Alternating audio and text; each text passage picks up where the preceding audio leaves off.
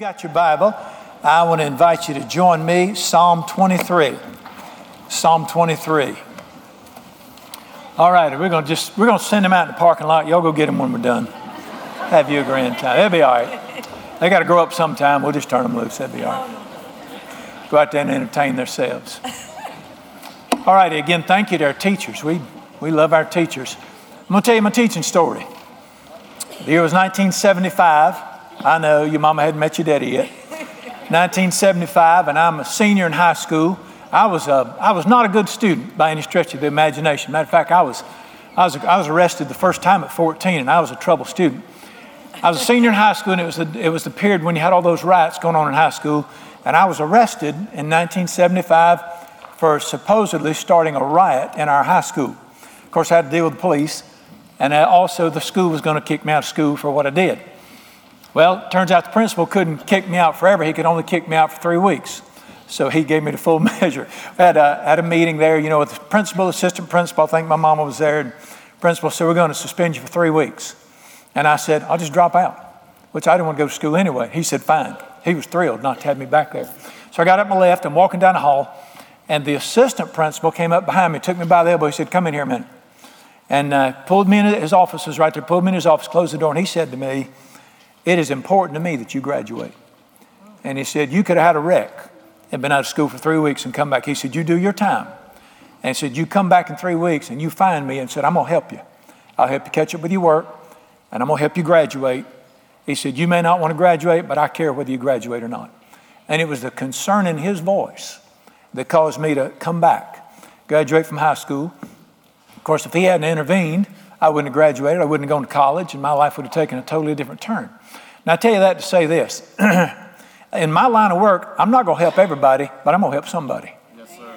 As a teacher, you're not going to get them all, but you're going to help somebody. Yes, and do not let the aggravations you have to put up with stop you from helping somebody. You don't teach for a paycheck. I'm sure you can look at yours and tell that. You don't teach for a paycheck. As I said, my wife, both daughters, my daughter-in-law are teachers. You don't teach for a paycheck. You teach to change the world. And my wife, she is 63 years old, still teaching, plans on teaching until Jesus comes back. I walk her out at 6:15 every morning to get in her car, and I tell her, I said, baby, you're going to change the world today, one child at a time. And it's worth it. Listen, it is worth it. Something's happened in this nation where we worship easy. There are two roads. There's the easy road, and there's the good road. And we need to get back on the good road and quit worrying about the easy road. So we applaud teachers and love you and appreciate you. And you may not see it. There's going to come a day, almost 50 years later, last April, my dad passed away. He was promoted to the church triumphant. That assistant principal, his name was Dick Lamb. After he retired from teaching, he became a funeral director. And he directed my dad's funeral. He was 85 years old last April. Matter of fact, he pushed my dad's casket out of the church that day. Came over to me and he said, boy, I said, I'm proud of you. He said, you done good. I'm real proud of you. And I said, if you hadn't caught me in that hall that day, I'd have taken a totally different turn. And I was able to thank him for having concern for one kid that he'd have been a whole lot easier if he'd have just kicked me out. But there was that sometimes we just need to stick our noses in there and say, I'm going to help somebody with my life. And I'm going to live to help people. So we love teachers. Didn't mean to belabor that, but thank you so much for what you do. And you are appreciated. I tell you, I just think they'd send me to jail. I just, how you can't do what you can't do, and you always admire what other people can do. I can't sign my name where you can read it, and I could not teach, but thank God for those who can. And we appreciate you. And you parents, my wife teaches, and she'll tell you the kids are not a problem, the parents are idiots. Right. Can I get a teaching amen on that? Yes, sir. Parents, cheer for them teachers and leave them alone. Don't take it. Listen, when you're young and comes home and complains, don't call the teacher. Take them in the bedroom and whoop them. Now, back when I was driving a Model A, and something happened, you didn't go. The only thing you prayed was that word did not get back home, because nobody took the child's side. Many was the time. Even I was a criminal in elementary school. Mr. Thomas, he was 9 foot tall, wore a skinny little black tie and a white shirt. He came in and said, young man, come with me. Pulled me out of class. He said, you set your butt in that chair right there. When school was over, I sat in that chair with school. He said, get in my car. And he drove me to my house. And my mama came out the back and said, Miss Bigger said, we had a little trouble with your son at school today. And she looked at me. She said, I'll take care of this. She said, wait, don't leave yet, because my mama sold Amway. And she went inside, got a box of them SA8 soap powder, said, give this to Miss Thomas. Ms. Thomas, thank you for coming. And he turned around and drove off, and I'll never forget feeling, do not leave me here with her. Mama was pro-teacher back then, and we need to be pro-teacher now. All right, enough of that. Psalm 23. All right, we're in a study right now called Show Us the Father. This comes out of John chapter 14, where a man that was one of Jesus' followers, you know, disciples, or the Greek word means learners. These are people that were learning how to live. And one of his followers said to him, show us the Father. We see you and we can tell that you know God by the things you can do. So tell us what God's like. And Jesus answered him in verse 9 and he said this, he's been standing beside you for 2 years and you didn't know it. And they were shocked because what they thought God was like and what he really turned out to be when they saw him was two different things. My story. I was taught that God hated people like me. I was such a bad person. I was taught that he was mad at me. And I met him, I was shocked. He was not mad at me. You know what I found out? He was good. And so that's what we're doing. We're going through the Bible, looking at, the Bible is a book. The Bible's not a book about me or life or the end times. The Bible's a book about God. And it shows us what he's like. And we're in Psalm 23 right now, and we read that he's a shepherd. I shall not want, contrary to what I was taught. I can remember being taught by preachers. He'll meet your needs, but he won't give you your wants. That's a lie. The Lord is my shepherd, I shall not want. Delight yourself in the Lord. He will give you the desires of your heart. He's done that for me. There's not another thing I want in my life. God's been good to me. And we ride through that. And today we get to verse 6, which says this. Surely, not possibly, surely. Not maybe, surely. Goodness and mercy will follow me every day of my life. Every single day of my life, goodness and mercy are going to be on me. Now, I need to turn that around for you. You know, the Bible's written in two languages, Old Testament Hebrew, New Testament Greek. Original language, it would read like this. Certainly, mercy and goodness will follow me all the days of my life. The mercy has to go in front of the goodness, and let me tell you why. In the Bible, there's one great word. Of all the words in there, there's one great word. But it's in two different languages. It's a different word in the Old Testament than the New Testament because it's two languages. In the New Testament, the word is agape. It's the Greek word agape, and it's the word love. But it's a specific love. It's the love of God. Now, we have a problem with translation from Greek to English because our languages don't match up well like Spanish and English. And for instance, in the English language, we have one word for the word love, and it's the word love. I love hot dogs. Love my wife. Surely, I'm hoping you love your wife more than you do your hot dogs. But we just have one word for love, whether it's hot dogs, fishing, wife, God. We have one word. But in the Bible, in that language, they have numerous words for the word love. There's the word philos, which means friendship love. That's where we get the word Philadelphia. It's two Greek words, philos adelphos, city of brotherly love, where brothers love each other. Storge, we have the word eros. We get our word erotic from it, which means sexual love. But there's a word in the Bible, agape, and it can only be used for God himself. And it's translated the love of God. No human being can do it. Nobody can love perfectly like he can.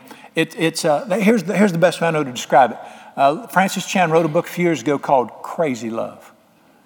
You can't explain it. It's just cuss me, hate me, despise me. I will never stop loving you. That's the love of God. Yes. God demonstrates his love in that while we were his enemies, he died for us. You just can't explain. It's the undeserved. There's no explanation. It's this burning love in the heart of God for human beings that Jesus manifested on the cross. And it's just there. And that's the word agape. Well, in the Old Testament, it's a different word, and this one we're looking at in this psalm, it's the word hesed or hesed, Hebrew word hesed. And that's the word mercy. It's translated loving kindness, mercy, grace, or goodness in the Old Testament. And in this case, it says, the mercy of God will be on me every day of my life. Yes, the unconditional, unexplainable, God's heart will burn for me every day of my life. All right? Because of the love of God that's on me, then the goodness of God's going to be on me. All right, my son had a birthday yesterday. He's 26. And we just stacked up the presents. We had a big day, celebrated, gave him presents. Guess why we gave him the gifts? We were good to the boy. I I was very good to the boy. Guess why we were good to the boy? Because we love him. I don't do stuff because I have to. I do stuff because I want to at this age. We did it to him. We gave him all that stuff because we love him. You know what giving him that stuff is called? We were good to him. I love that boy, so I'm good to him. That's Psalm 23:6. God loves me, so he's good to me. And let me tell you something. What about my bad days? What does it mean all the days of my life? Does anybody ever have a bad day? He's just as good to me on my bad days as he is on my good days. You know why? He doesn't love me because I'm good. He loves me because he's good. Religion's taught you all your life, you be good, he'll be good to you. That's a damnable lie. It's not born in Scripture. He's good to me because he is good. And every day of my life, God's heart's going to burn with love for me, and he's going to be good to me. And it's going to be wonderful. Here's the message today. God's looking for somebody to be good to. That's all he's looking for. He's looking for somebody to be good to. Now, I was taught as a young man when they drugged me to church. I mean, I did a lot of drugs, and one was they drugged me to church. But they drugged me to church, and I was taught God's going to get you. Wicked as you are, God's going to get you. Let me make an announcement. He big. If he's going to get you, you'd have been got by now. But he's not out to get you. He's trying to help you. He's trying to be good to you. He's looking for somebody to be good to. And that's the whole Bible, is a picture of a God that's trying to be good to somebody. All right, you know what this is? This is the heart of the Father. More than you need to learn who the Antichrist is in the book of Revelation, more than you need to learn about Rehoboam, Jeroboam, and all the other Boam boys, let me tell you, the number one thing you need from the Bible, you need to learn the heart of God. Because everything rises and falls on the heart of God in this universe and in your life. All right, we're going to look at 3 pictures God's looking for somebody to be good to. I want you to turn to 2 Samuel chapter 9. 2 Samuel chapter 9. Now, you got to understand something. The whole Bible is a book revealing God. Matter of fact, Jesus, when he was walking on the earth and he spoke and he said, you search the Scriptures all the time. Of course, at that time, all they had was the Old Testament. He said, you read the Old Testament all the time. But he said, the Old Testament is a book that points to me. There was the Old Testament is a book about Jesus. You say, I don't see Jesus nowhere in the Old Testament. Yes, you do. Just remember this. Anytime you read the Old Testament, you need to be asking, where's Jesus in here? Because he said it's a book about me. So you can come to me. Every story is a type. It's a picture. The ark. Do you remember the ark that Noah built? Guess who the ark is? It's Jesus. Hide in Jesus, escape the stuff to come. Everything in there is Jesus. Now here's one of the great pictures that he shows us in the Bible, and you're in here. 2 Samuel chapter 9. King David was the ruler over Israel at the time, greatest king that ever lived.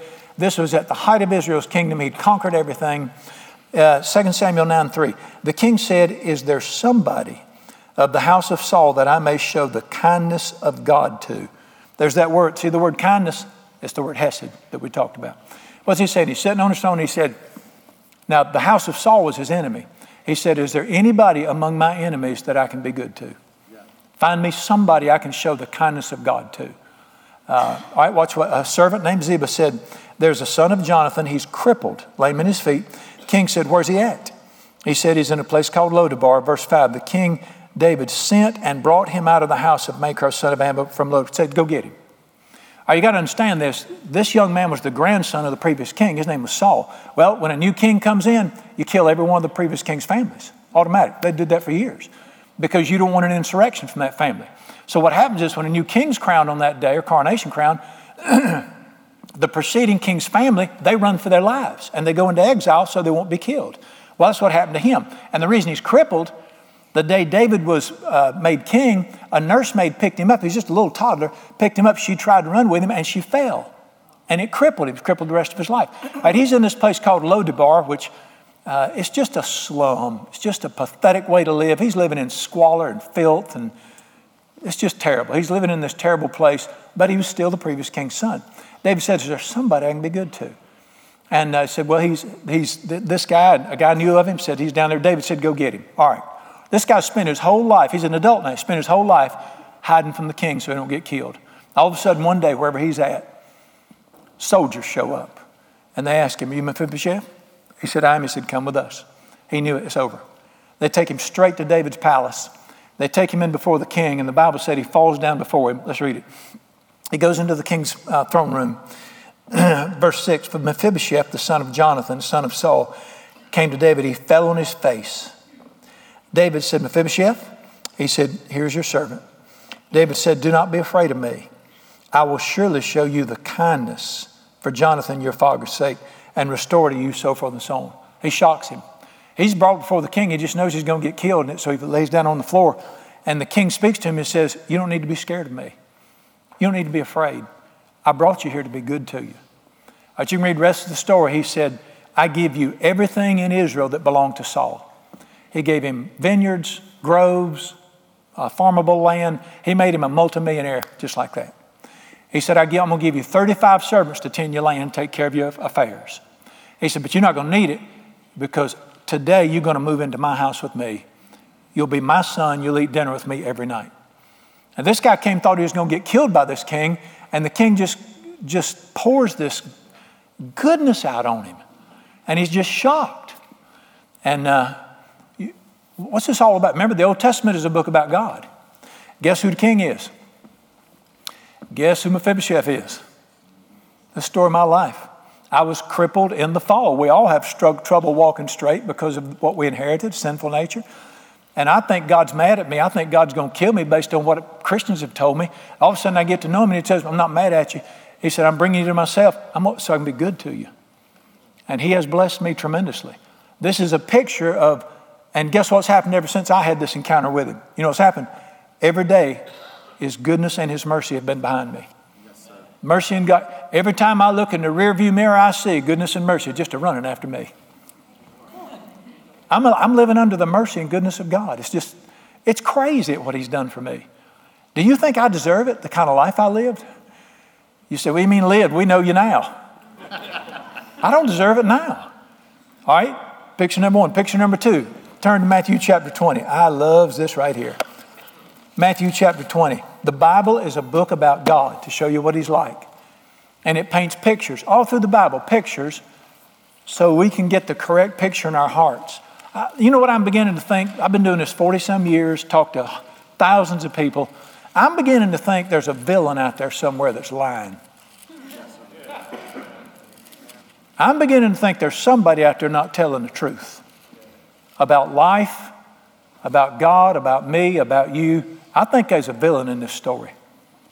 There's nothing on this planet that's going to make sense till you understand there is a God that is good and there is a villain in the story.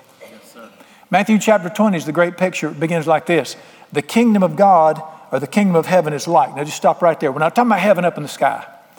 The kingdom of heaven is what God is doing in the earth. Now I have to say this over and over. We're not talking about church here. We're not talking about the organized, institutionalized church that you see on street corners and all the organizations. We're not talking about that. We're talking about the activity of God in the earth. What his Spirit's doing in the earth. So always distinguish between, now we have an organized, institutionalized church in America, and he's in there to some degree, but it was the kingdom of God or the kingdom of heaven is what God's doing in the earth. So he said, I'm going to paint you a picture of what it looks like where God's working in the earth. Wonderful picture that'll encourage you. He said, here's what it's like. It's like a landowner who went out early in the morning to hire laborers for his vineyard. Got it? So he owns a vineyard. It's time to pick the grapes. I don't know what you know about grapes. I grow them. But when it's time to pick them, it's time to pick them. You can't wait a month. You got to get them then. And they tested them. They're just right to make wine out of. We got to have help today. Well, you don't keep that kind of stuff on staff. When they're ready to pick, you go to the day labor place where men are hanging around looking for work, and you hire a crew for the day. You bring them back and they pick the grapes. So that's what he's doing. He goes to the day labor place, and verse 2, they agreed with the laborers for a denarius a day. He sent them into his vineyard. Day labor today in North Carolina for vegetables or fruit is about $100 a day. It's about what you get paid. So let's say $100. Verse 3, he went out about the third hour, saw others standing idle in the marketplace, said to them, you go in the vineyard. Apparently his supervisor came and said, we're not going to have enough help. So he goes out at night. They start at 6. They work from 6 in the morning to 6 in the evening. He goes out at 9 to get some more help. All right, and verse 5, he went out about the 6th hour, 9th hour. So he goes out at lunchtime. He goes out at 3 o'clock. We're just more grapes than we thought we had. He keeps going back and getting more help because they want to get them all in today. Watch what he does in verse 6. About the 11th hour, which is 5 o'clock in the afternoon, he went out and found people standing around in the marketplace. He said, why have you been standing here all day? They said, nobody hired us. All right, watch what he said then, verse 7. You go into the vineyard, and whatever is right, I will pay you. They didn't know what they were going to make. They had no idea what he was going to pay. How many of you would take a job not knowing what it paid? All right, he says, come with me. He said, get in the truck. Well, work with me, truck here. Get in the truck. And he said, I need you for 1 hour, and I'll treat you good. So they go to work for this man having no idea what he's going to pay him. He might rip them off because he didn't promise them anything, or he might pay them standard wage. Who knows what he'll do? So they go and they work. All right, verse 9. That's verse 8. The evening came. The owner of the vineyard said to the paymaster, the boss, pay the laborers what their wages. Start with the last. Verse 9, when those came who were hired about the 11th hour, they received $100. All right, you work for 1 hour. You expect them $10 maybe. You get up to the tailgate of his truck. He said, how long did you work? He said, 1 hour. He counts out $100, hands it to you. Were they expecting that? Now, what are we talking about here? God is like. The kingdom of God is like. So he pays these guys 12 hours wages for 1 hour's work. All right, we've got a little problem here. Watch what happens. Verse 11, when they had received it, verse 10, when the first came, they supposed they'd get a denarius, and they received each a denarius, they received a denarius. When they received it, they complained against the landowner. These guys worked 12 hours, they come up, they got $100. Now they're mad. Now they're screaming, you're not fair. Saying, verse 12, these guys only worked an hour, and you paying them the same thing we got for working 12 hours. So we're saying God's not fair. He's not fair. They're mad here.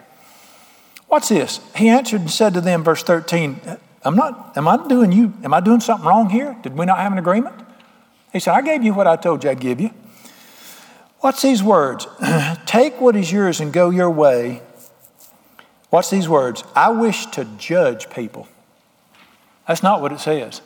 I wish to give things to people that they don't deserve. This is teaching you about God. This is the heart of God. I was taught he wants to judge everybody and get them. You know what this book teaches me? He wants to be good to people. He's the God who pays 12 hours wages. I tell him a lot of times, I praise you that you pay 12 hours wages for 1 hour's labor. And he's wanting to be good to people. Let's go a little bit further here. He says, it's okay for me to do that. Verse 15, he asks a question. Is it not lawful for me to do what I wish with my own things? Let's answer that. How many of you think it's legal for God to do what he wants to? I mean, that's not a hard question. What do you think, yay or nay? Well, let me ask you a question. What does he own? He created joy. He created music. He created love. He created marriage. Did y'all know that? Y'all got him on Sunday mornings. He created everything. He created fish and fishing. He created sex. Finally got some men to say amen in the church here. He created everything there is. He created commerce. He created children. Behold, children are a gift from the Lord. The fruit of the womb is his. He created everything. So he owns everything. So is it legal for him to give his stuff away? It might bother you, but I want to make an announcement. It's legal. I told the crowd I was in college and I started dating this girl, and some boys on my floor, they were shocked that she'd go off with somebody like me. He owns women. If he wants to give me the greatest wife in the world that I don't deserve, he can do what he wants to. I've had preachers get mad at me over my church. Jealousy. I'm a truck driver. I never went to seminary. I can't even quit cussing yet, and they're perfect. They're preaching to 150 that stay asleep, and I got thousands that love God. It's not fair. Take it up with the one who gives people stuff. Yes, I mean, I've been blessed beyond measure. I'm one of the happiest people you ever met. He created happiness. Happy is the man whose God is the Lord. You'd be surprised that the people get mad because God is good. You know what my deal is? Keep smiling. Here's the point. He owns everything. If he wants to give me stuff I don't deserve, is that legal? Absolutely. Watch these words. Let's read 15 again. Is it not lawful for me to do what I wish with my own things? Is your eye evil because I am what? Good. What does God call himself right there?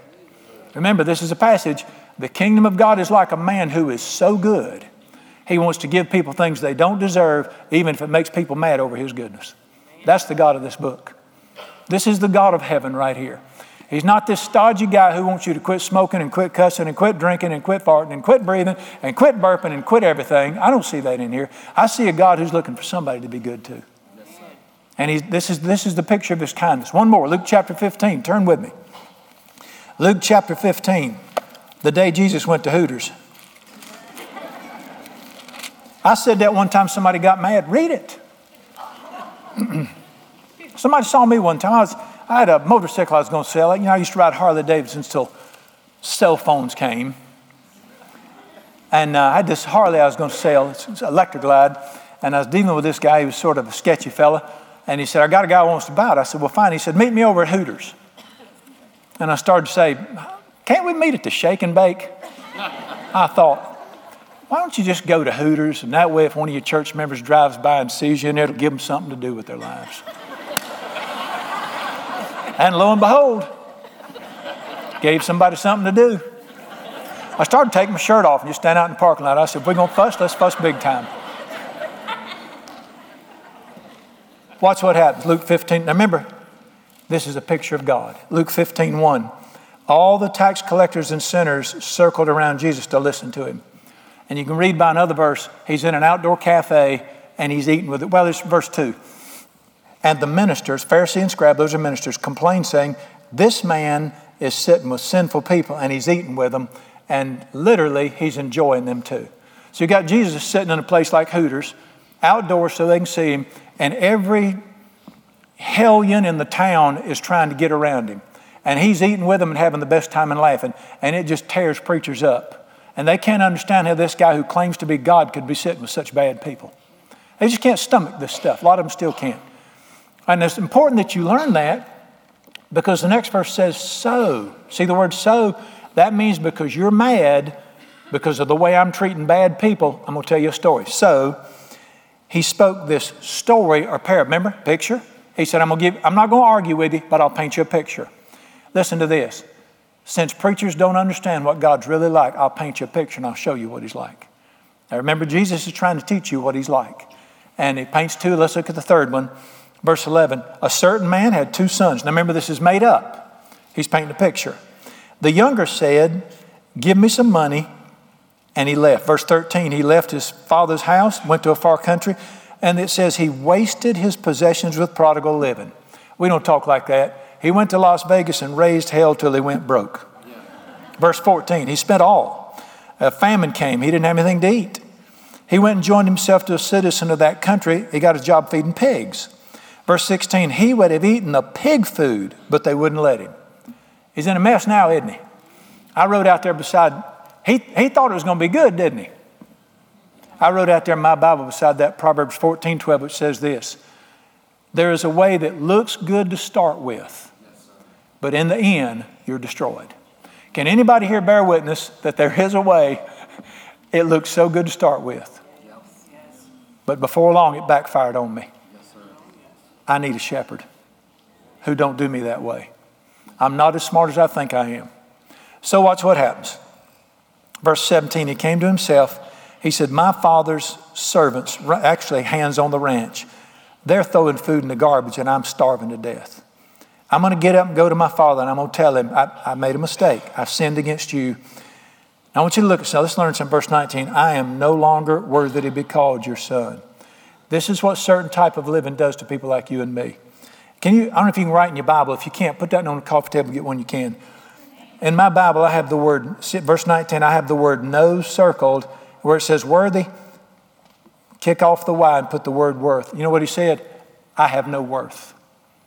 I'm a worthless human being because of the way I've lived. How many times does this get in people's heads with the enemy of our souls? Because of what I've done, I'm not worth anything anymore. And he said, I'm not worth anything. I can't be a son. He said, if you just give me a job, it'll keep me from starving. And he was going to spend the rest of his life just trying to survive because of the mistakes he'd made. How many people beat themselves up because of what they've done? And they end up saying, I have no worth anymore. And this is the junk that was in his head. But here's the surprise. Now remember, what's the only reason he's going home? He's starving. He get out, verse 20, went to his father when he's still a great wealth. His father saw him and said, if he thinks he's going to come crawling back up here after all he's done. No, this is the reason he's telling this story. He said his father saw him and he had compassion. He looked at him and he felt something. Now listen, compassion's not love. Love is a decision. I choose to love you no matter what I feel. That's love. Compassion's when you do feel something right here. It's when you watch the St. Jude's Children's Hospitals and something in your heart hurts. That's compassion.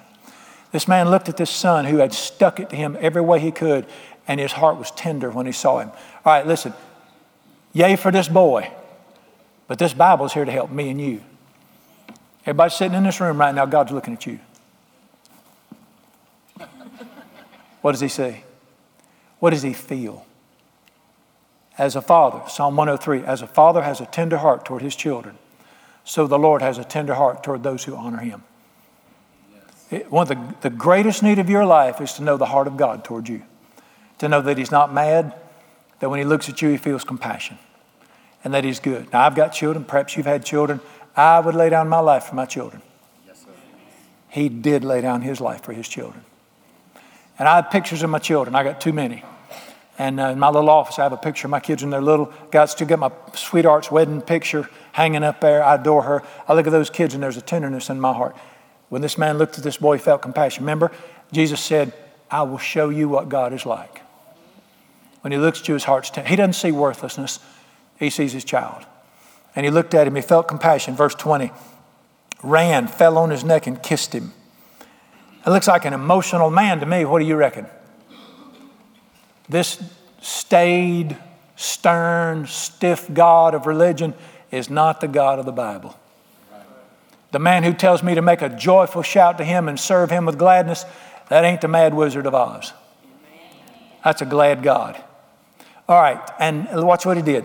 Said to his servant, well, the son goes in this rigmarole about, I'm not worthy. He just cut him off. Said to his servant, go get the best robe, put it on him, put a ring, sandals on his feet. He did not clothe the boy. He told that servant, go to my closet, get the best suit I got, Western suit I've got. Get my best cowboy boots out of that closet. And bring him another copy of the family credit card. Would you hand a credit card to a boy who'd done this? That ring was not for decoration. It was the family signet ring. You could buy with it. You could purchase with it. You hand a boy like this a credit card. He said, I wouldn't do that. You ain't him. And he dressed him. He didn't give him good stuff. He gave him the best stuff. And then he said, we're not done yet. And verse 23, bring the fatted calf, kill the steer, kill it. Let us eat and what? Now, your Bible may say be merry. We don't do that here. We don't talk, be glad. We're going to be glad. And they began to be glad, began to eat and be glad. Listen, God is excited about you. God is excited about this boy. This boy deserved judgment, but he got mercy. And he was excited. And was he good to him? Now, why is Jesus telling this story? He's telling it to preachers who don't understand how good God is. And this rocked their world. They couldn't take a God that was good to sinful people.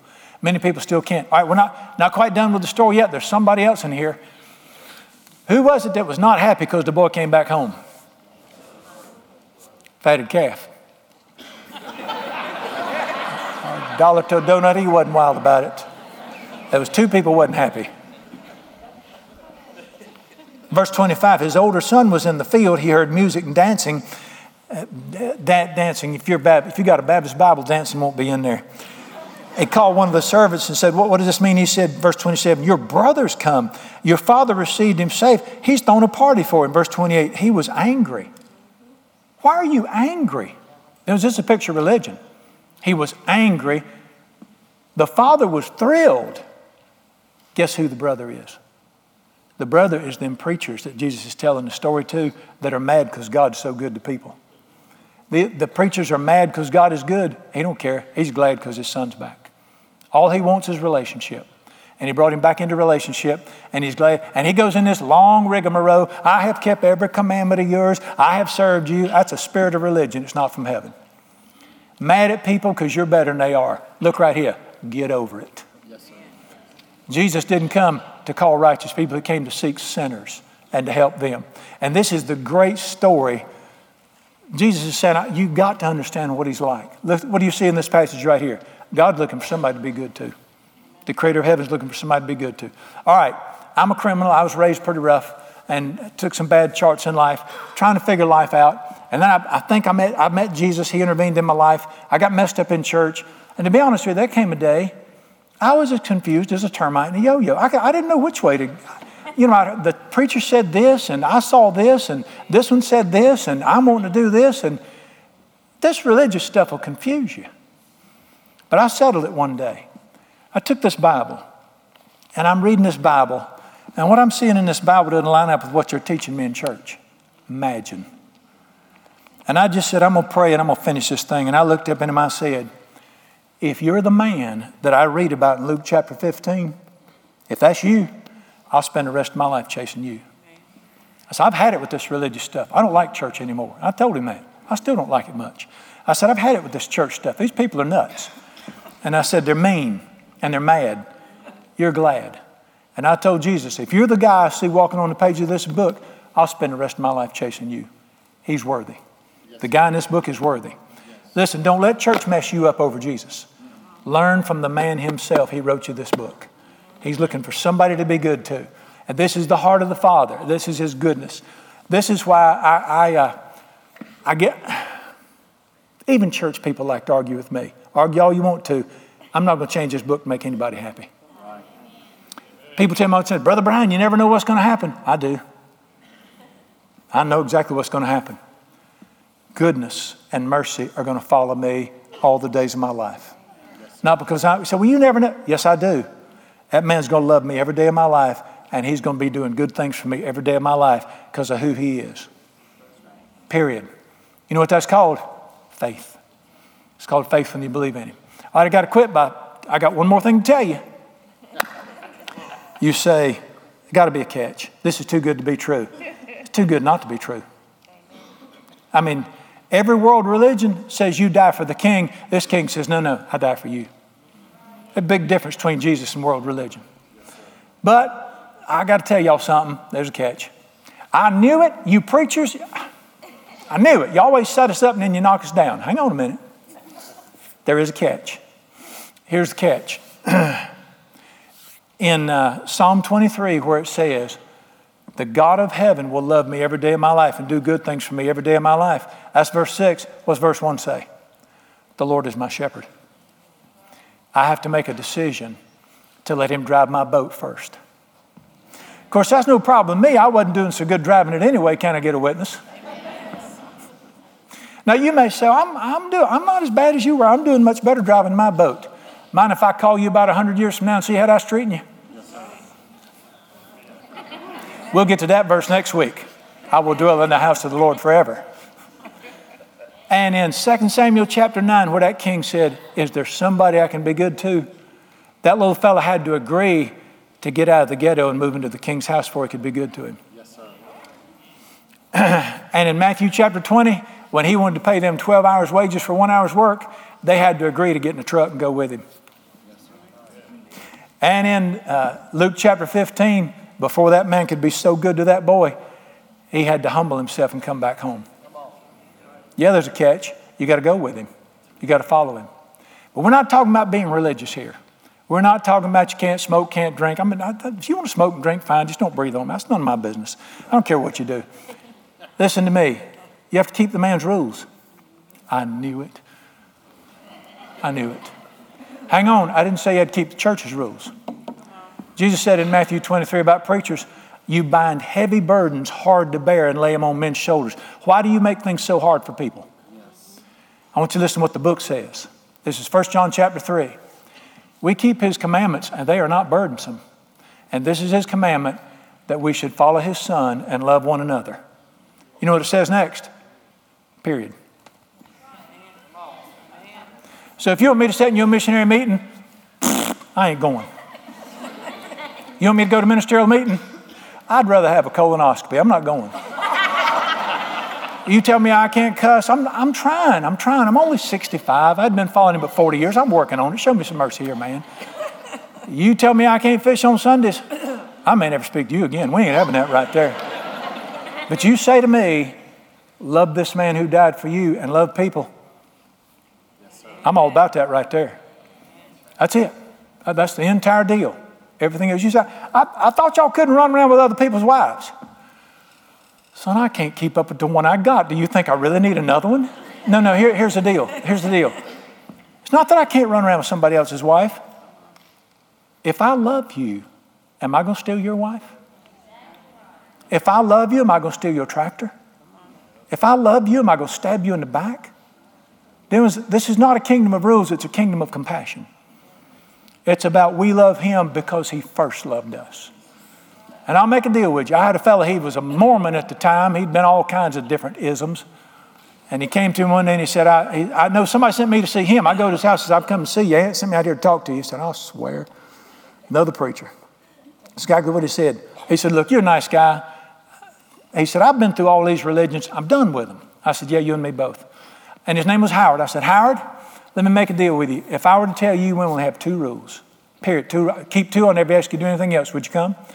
He said, what are they? I knew I had him when I got him down to 2. I said, you love Jesus and you love people. I'll never ask you to do another thing. He said, you serious? I said, yeah. I said, I didn't write it. Read it. He said, I'll be there. And he came, and he became the best servant of God. Matter of fact, we put him as the greeter at the door.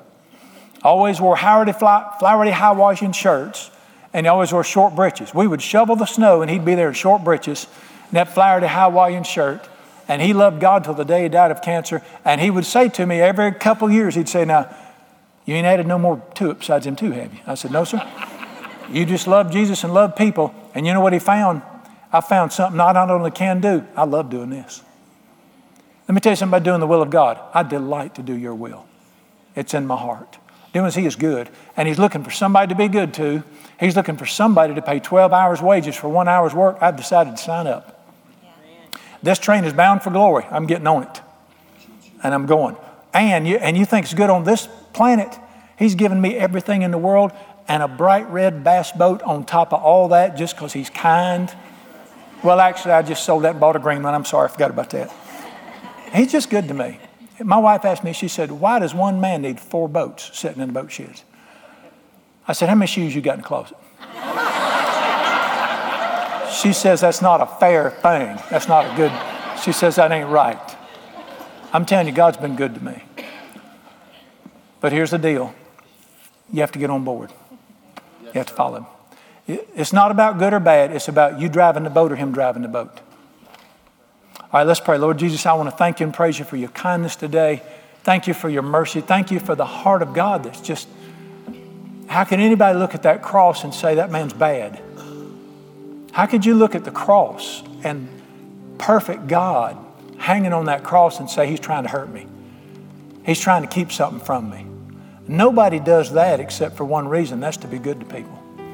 I pray for everybody in this room that the Word of God, the Bible, the truth of God would break through the fog of religion and that the light of the gospel, the truth, the good news of Jesus would shine in on their hearts. Father, I don't know where people are at. I don't know what they've heard or what they've been taught all their lives. But I pray that all the junk could be laid aside and they could hear the pure truth of the Father, that you are looking for somebody to be good to. That when the Lord becomes my shepherd, I shall not want. And goodness and mercy will follow me every day of my life. And then when I croak, I will forever be in his house. It's that simple.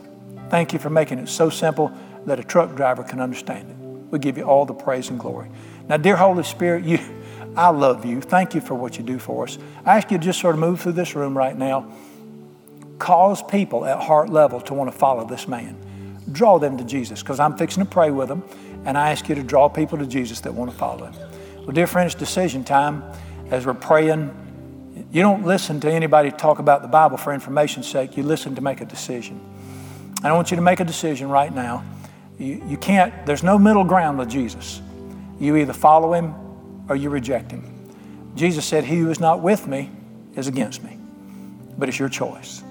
Follow the man who's trying to be good to you or tell him I can handle this on my own. It's your choice. But if you'd like to follow Jesus, I made this decision one day when I was at my lowest point. I was in my deepest trouble. And he came to me. He didn't beat me up. He called me. And I began to follow him. It's been imperfect, but it's been wonderful. And I'm going to give you a chance to do the same thing. You do this at heart level like a child. You just pray a simple prayer from the heart, not to me. I don't save, He does. Talk to Him.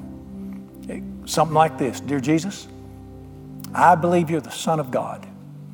I believe You came to this earth and died on a cross to prove that You care about me. I believe You rose up out of the grave because You are all powerful. And I believe You're coming back to this earth one day. And today I want to follow You. You've called people to follow You. I make the decision today to give You my heart, my life, and follow You. I don't understand everything, but I don't have to. I trust You to help me. Please forgive me of all my sins. I know that You're merciful. And help me. And from this day forward, as best I know how, I want to follow You and chase You. Today I declare You are the Savior of my life, the Lord of my life, and now You're the love of my life. Help me from this day forward to follow You. I trust You for that. And I pray this prayer in the name of Jesus, strong, powerful Son of God, who will reign forevermore throughout the universe. In His precious name I pray. If you prayed that, raise your hand real high where I can see it. Put your hand up in there real high. Thank you. Put those down. Well, Lord Jesus, thank You that You're still calling people to follow You. Thank You that You're still looking for somebody to be good to. Thank You that You're still saying to people, go into my vineyard and I'll treat you good. I'll do what's right. I thank You, boy, what You call good is beyond good. And I thank You and praise You that You've called us to Yourself. And I thank You that 100 years from now, we will still be celebrating and hollering over the goodness of our great God. Let Jesus be glorified in everything. In His precious name we pray, amen.